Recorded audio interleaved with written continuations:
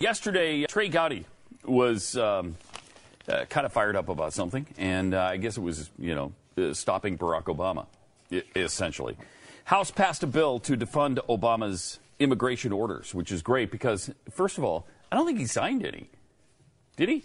What I keep hearing is he threatened, said he was going to, and never did sign the order, to sign any kind of executive order to make a... Yeah, that's what we've been hearing now, and everybody acted as though all the action since has been as if he signed it. Yeah. Well, I think he did. If I can remember right, he was talking about how Congress would have I'll be happy to see if Congress wants to work with me on this. Remember, he kept saying that. Like, right. if they're going to work with me, then I can reverse this stuff. Yeah. Maybe he's just giving a little bit of an extra window on that front.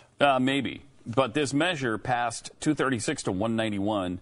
10 Republicans voting against it, 2 Democrats voting in favor. Okay, 10 Republicans voted against defunding Obama's effort?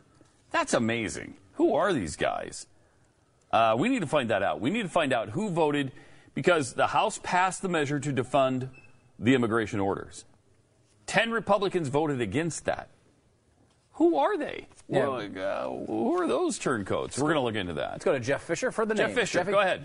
Give us the names, if you would, of who voted against defunding the immigration orders by the president. There was Bill. Mm-hmm. Steve. There was Fred.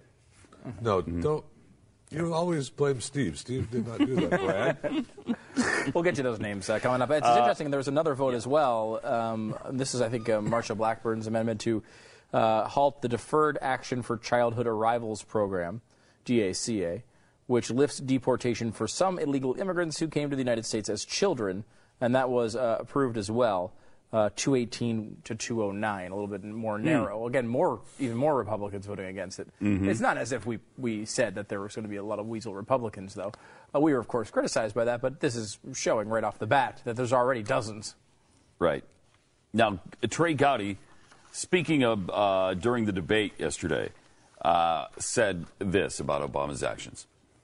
Madam Speaker, President Obama announced one of the largest extra-constitutional power grabs ever by a chief executive.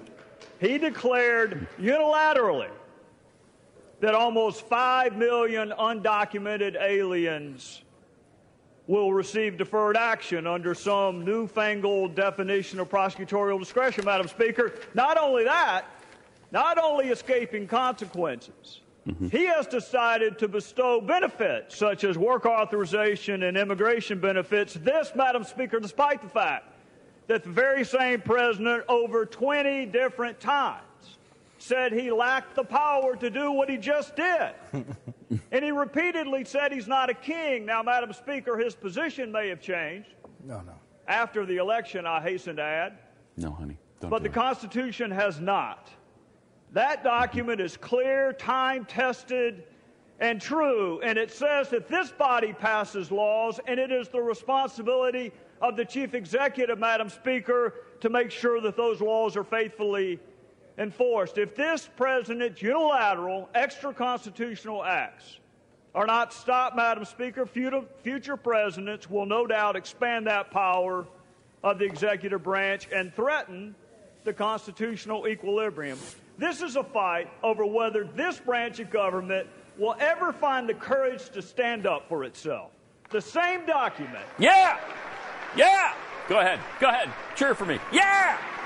That's what he should be doing right now. Yeah! The same document that this and all president swears to defend gives this body certain tools. Tools like the power of the purse. And it's about damn time we use that tool. So I would ask you to oppose this motion to recommit, support the underlying bill, and I would yield back my time. I agree with whatever that meant. But exactly right. He's really good in these kinds of settings. He's really good at the hearings. He's really good at speaking like this. And then some of the luster is rubbed off when he votes for Speaker Boehner again. With or doesn't run against Lindsey Graham. Or doesn't run against Lindsey Graham. And it makes you wonder, okay, well, what? Where is he really? I don't know. I mean, he's great on certain things. I'd like to hear where he stands on some other issues and see just how conservative Trey Gowdy is, because the impression we've gotten from these hearings that he's so great at, and when he makes a stand like that, is that he's super conservative. Maybe he's not. I don't know. I don't know. That's the thing. Gowdy, I mean, we like Trey Gowdy. We think he's pretty good. like him. Yeah. I think what he seems to be at times is just a really good prosecutor. Yes. Yeah. He's very good at coming at you with a very well-stated case, which, by the way, is needed in the Republican Party, if you're super conservative or not.